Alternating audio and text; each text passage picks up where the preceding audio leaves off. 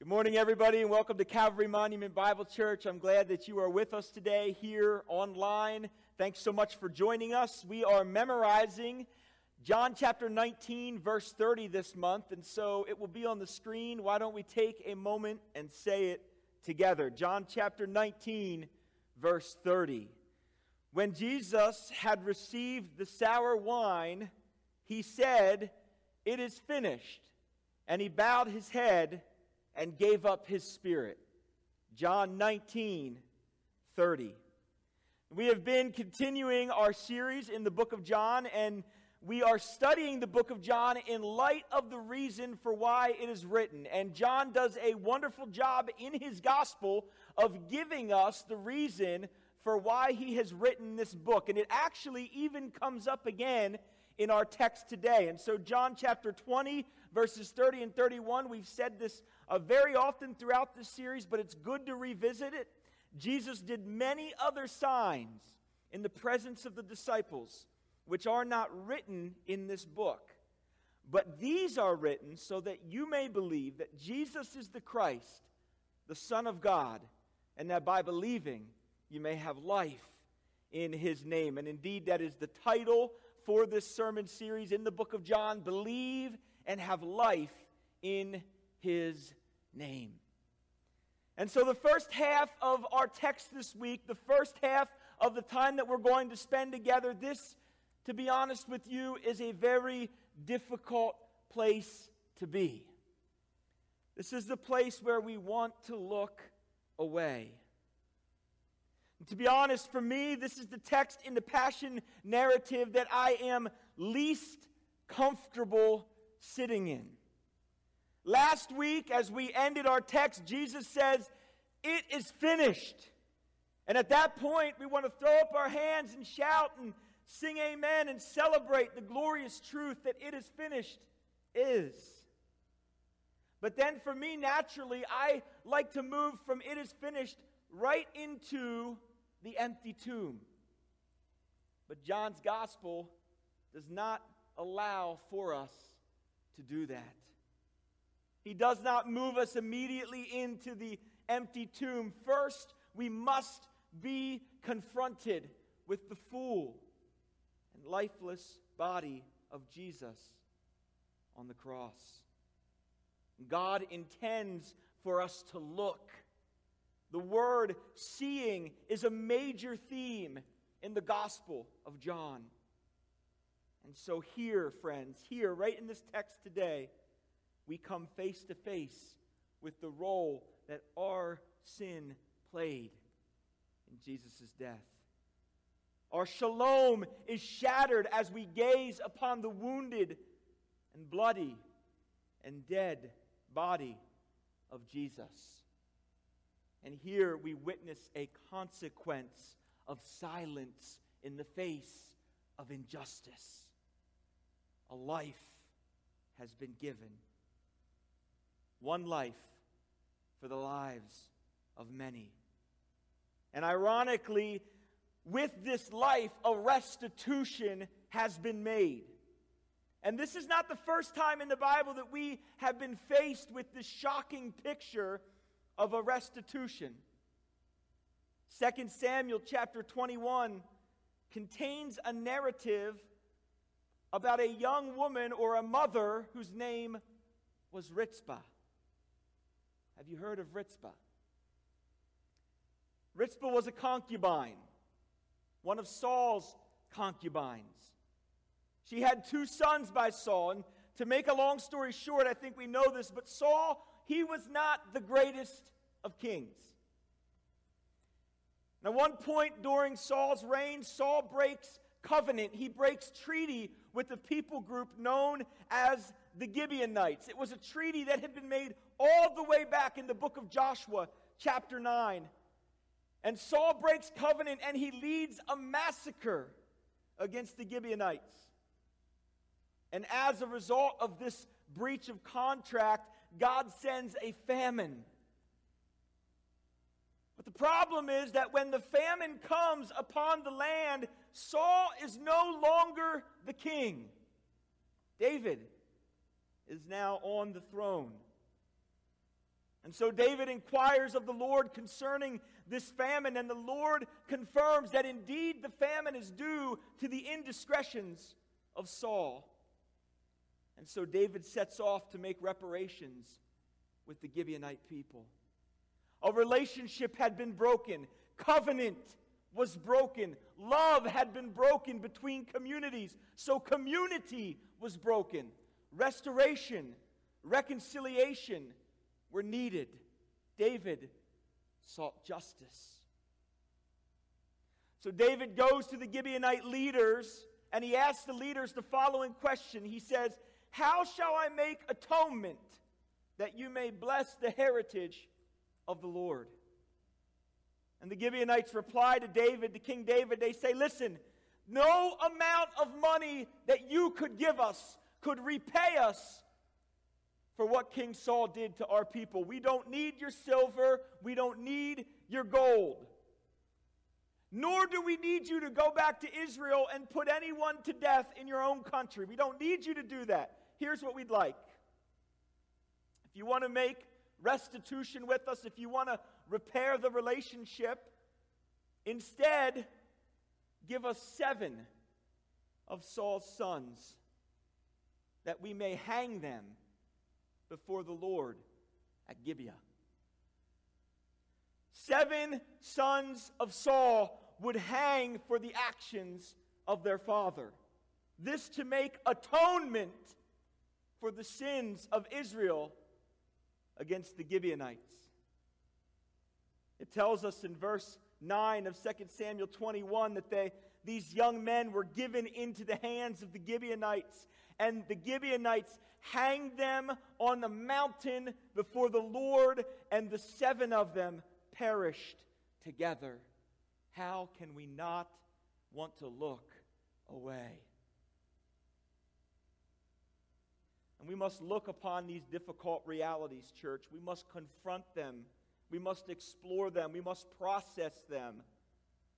As these 7 bodies hang to make atonement, now we focus our gaze back to our text in John chapter 19 and confront Jesus, who is hanging to make atonement for our sins.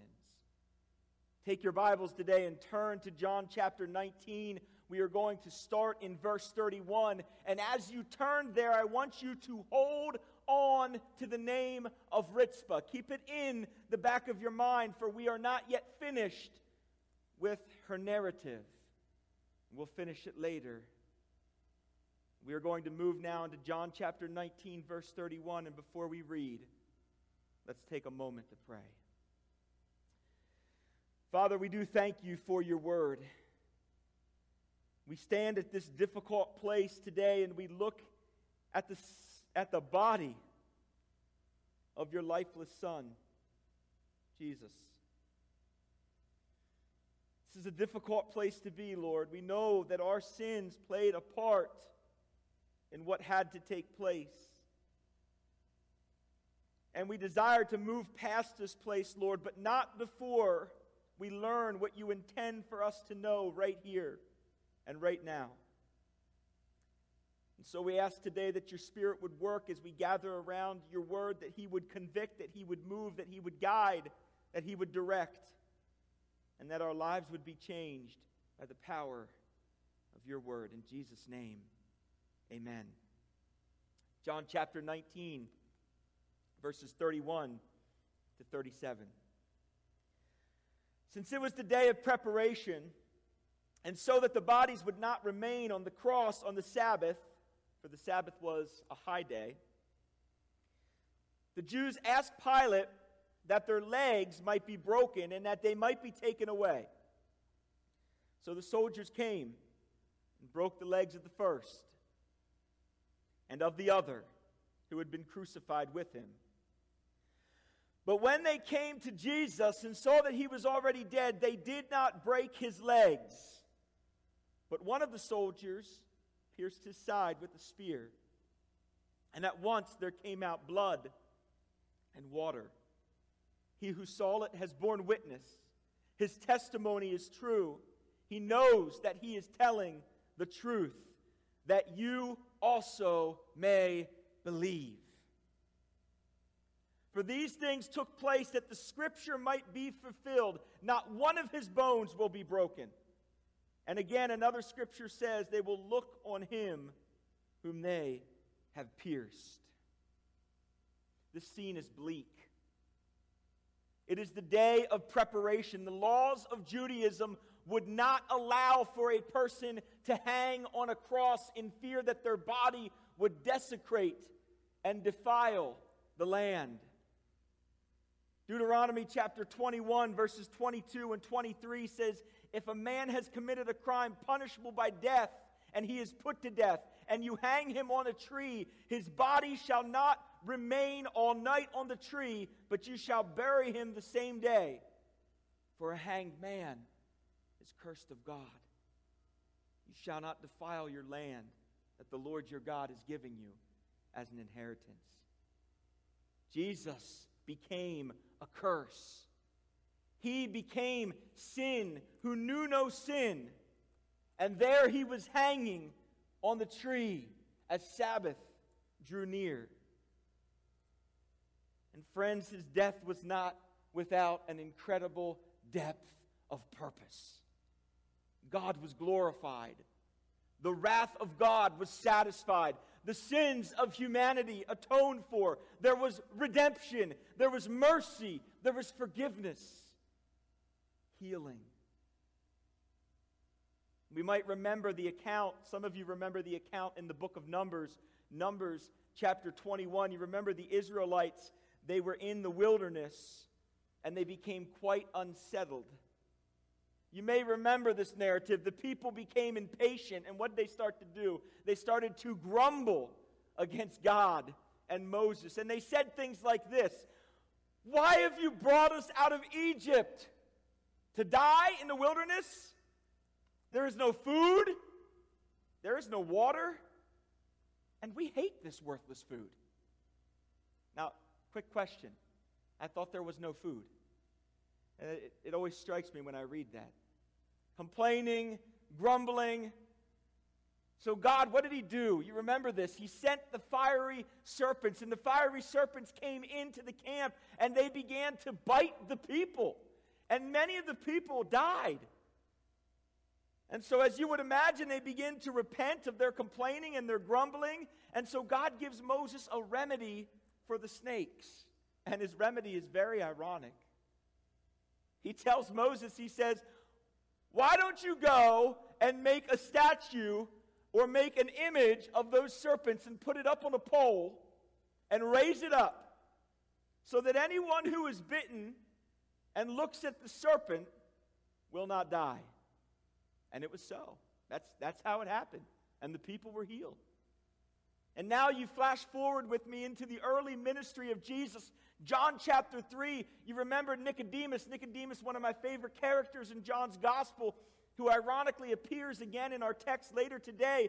Jesus alludes to these fiery serpents as he talks about his own body being lifted up. John 3, 14 and 15.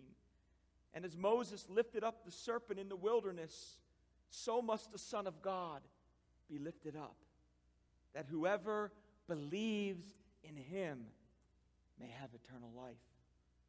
And friends, this is where we're at today.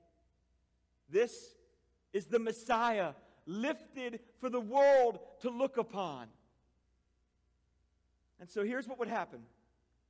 We talked about this last week. You remember we demonstrated how a person would be hung on the cross, how their feet would be crossed one over the other, and the nail would drive through. And what would happen as they hung on the cross is they would push up on the nail that had been driven into their feet so that they could breathe, because the weight of their body would press down, not allowing them to breathe, and they would begin to suffocate. So to hasten the death of the people who were on the cross, because Sabbath was approaching, the Roman soldiers would pick up these mallets, and you can think of them as a kind of like a sledgehammer looking tool. And they would go to these men who were hanging on the cross, and if they saw they had not yet died, they would take that mallet and sweep it across the bottom of their legs, breaking the bones in their legs so that they could not push up any longer to keep themselves from suffocating. It was especially horrific.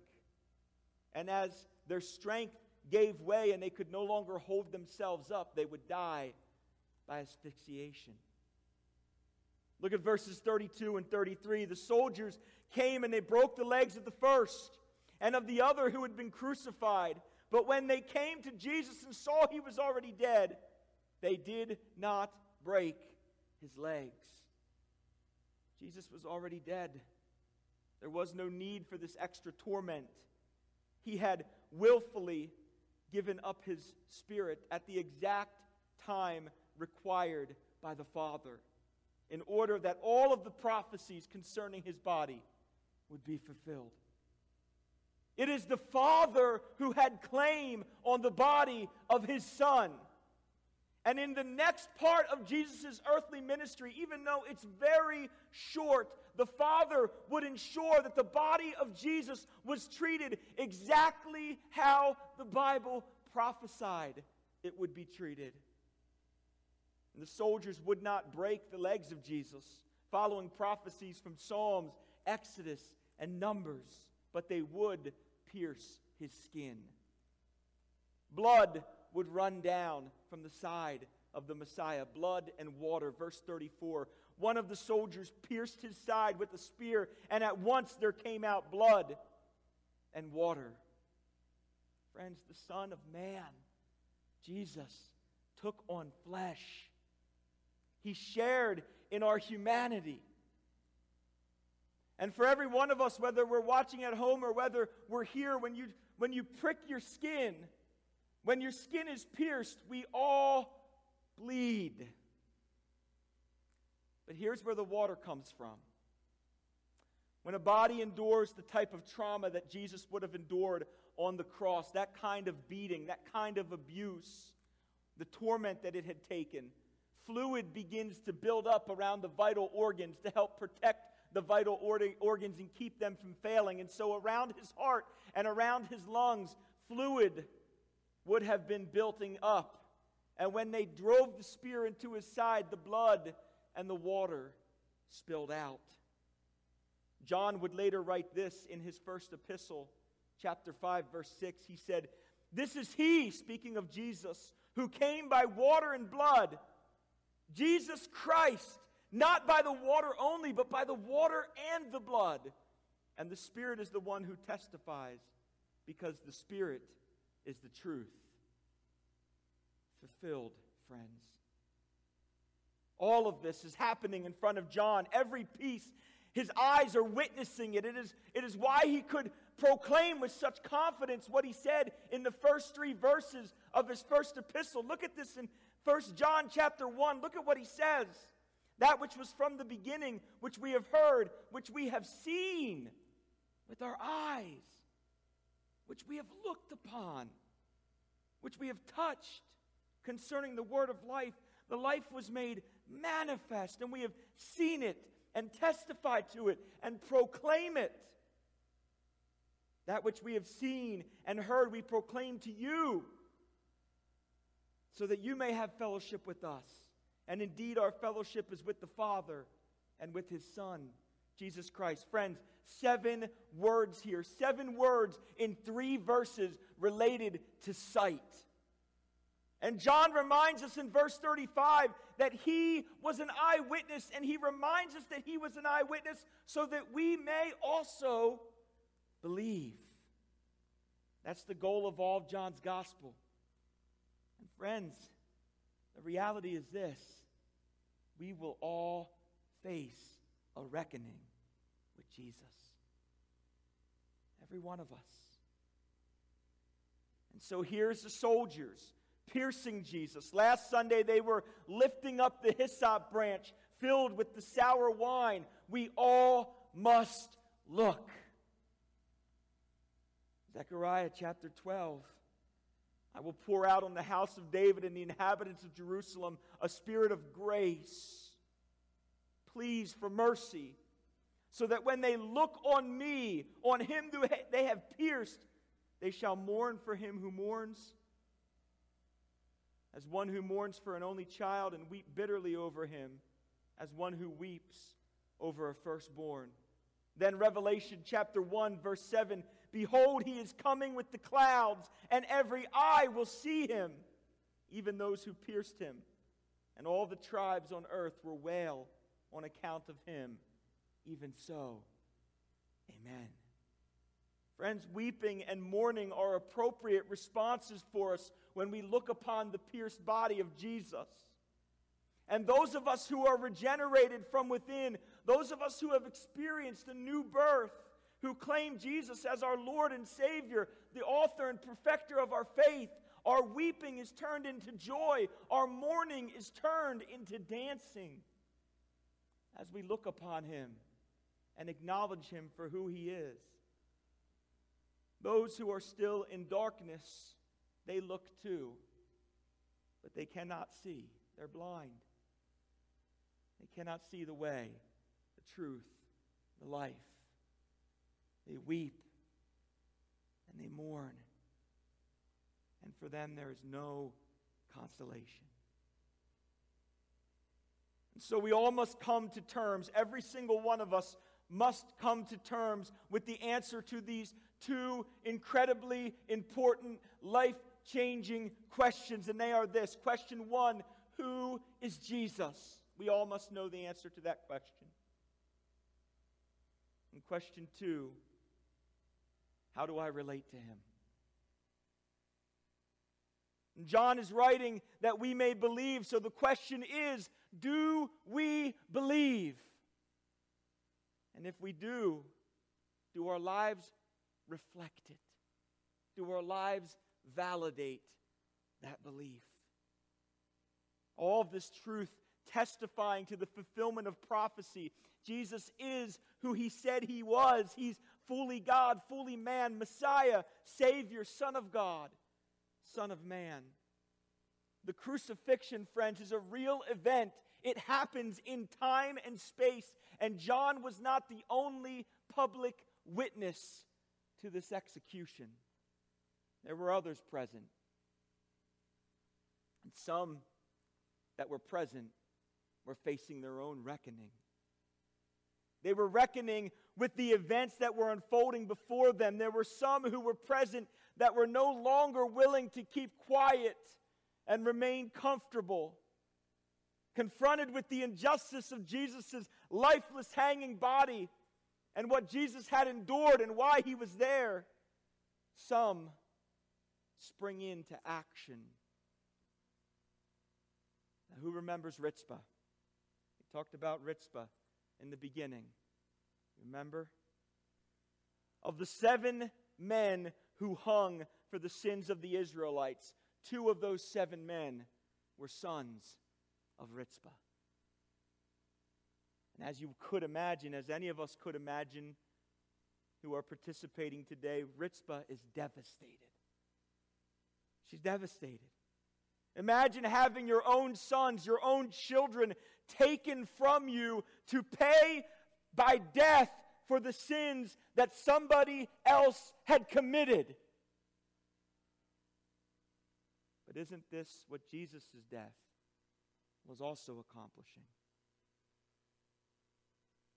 And the problem for Ritzpah in 2 Samuel 21, the problem for her is that nobody seemed to care about the dignity or the humanity of her sons after they had perished. There they died, and there they hung. All of that talk in Deuteronomy that we saw at the beginning about bodies not hanging on trees overnight, apparently it didn't apply to the lives and the bodies of her sons. They didn't seem important to anyone. The crowd had moved on. The dead bodies had little value to the community anymore. Let them hang till they are simply no more. So here's Ritzpah, a mother. She could have done what everybody else in her community would have done. She could have gotten her sackcloth and ashes and gone into her house and sat in her house and mourned, but that's not how she behaves. takes her sackcloth and she marches to the top of the mountain. She's going to advocate for the dignity of those young men. And I would suspect and I would hope that many of us who are here, who are watching, would be compelled to do the same thing that Rizpah did when put in the same situation. But 2 Samuel 21 tells us she's the only one who went. And she's up there for a rather long time. This isn't just a quick visit, not a few hours. In fact, the text says that she went from the beginning of the harvest till the rain poured down from the heavens. Now imagine 7 bodies on a cross or hanging from a tree, however they were executed. Imagine what would begin to happen to those bodies after a few days. The flesh begins to rot. An odor begins to attract wild carrion and beasts. They're coming for the rotting flesh, and Rizpah chases them away every time. And she does this day after day after day. It's crazy. It seems crazy. But for her, it was not. It was love. And eventually somebody tells David about Rizpah's heroics, and David is reminded, as the famine is still plaguing his land, that not only has he not properly cared for the bodies of these 7 young men, but he has also failed to care for what remained of the bones of Jonathan and Saul. And so David remedies these wrongs. In verse 13 of 2 Samuel 21, it says, David brought up from there the bones of Saul and the bones of his son Jonathan, and they gathered the bones of those who were hung. And he properly cares for their bodies. And God responds to David's plea, and God heals the land of famine. It was not okay for Rizpah to look upon the gross injustice that she witnessed and do nothing. Love motivated her actions. Motivated by the love of her sons and perhaps even a desire to honor God by keeping her law, she acted. She did something. And she continued to act. She continued to do it until the wrong was made right. And now come back to John 19 with me. And we might ask ourselves the question, what will happen to Jesus' body? Will he face the same fate as these young men in 2 Samuel 21? Who's going to care for the dead body of Jesus? Will love compel action? And if it does, who will be compelled to act on Jesus' behalf? Take a look at verses 38 to 42 with me. Starting in verse 38. After these things, Joseph of Arimathea, who was a disciple of Jesus, but secretly for fear of the Jews, asked Pilate that he might take away the body of Jesus. And Pilate gave him permission. So he came and took away his body. Nicodemus also, who earlier had come to Jesus by night, came bringing a mixture of myrrh and aloes, about 75 pounds in weight. So they took the body of Jesus and bound it in linen cloths with the spices, as is the burial custom of the Jews. Now, in the place where he was crucified, there was a garden, and in the garden a new tomb, in which no one had yet been laid. So because of the Jewish day of preparation, since the tomb was close at hand, they laid Jesus there. Now, both these men, Joseph and Nicodemus, and their involvement at this point in the narrative is very unusual. Both of these men were in a designated class of religious leaders. According to Luke's gospel, Joseph of Arimathea was part of the Sanhedrin. Matthew's gospel tells us that he was a good and upright man. Nicodemus, on the other hand, we know that Nicodemus was a Pharisee, a member of the Jewish ruling class. Joseph, even though he was a disciple, he remained a disciple of Jesus in secret, out of fear. But witnessing this gross and detestable act against Jesus, he's now compelled to step out and do something. It's no longer okay for him to remain silent, to be a part of this religious institution silently that had perpetuated the death of Jesus. It's amazing. Dr. Martin Luther King Jr. wrote in his letter from a Birmingham prison, quote, "We will have to repent in this generation, not merely for the hateful words and actions of the bad people, but for the appalling silence of good people." End quote. Anglican Bishop Desmond Tutu says, quote, "If you are neutral in situations of injustice, you have chosen the side of the oppressor." End quote. No longer comfortable with playing the oppressor, Joseph is compelled to act.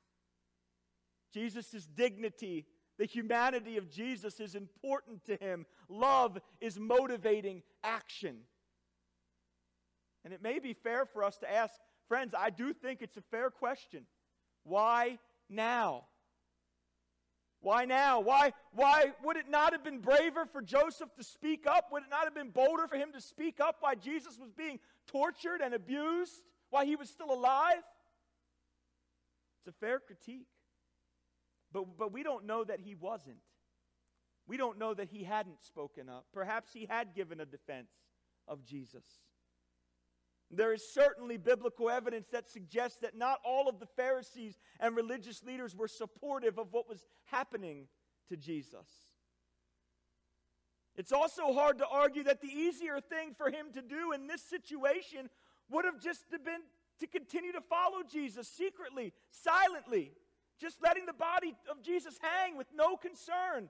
Just let it go. It's not your business. This was not Joseph's destiny, though.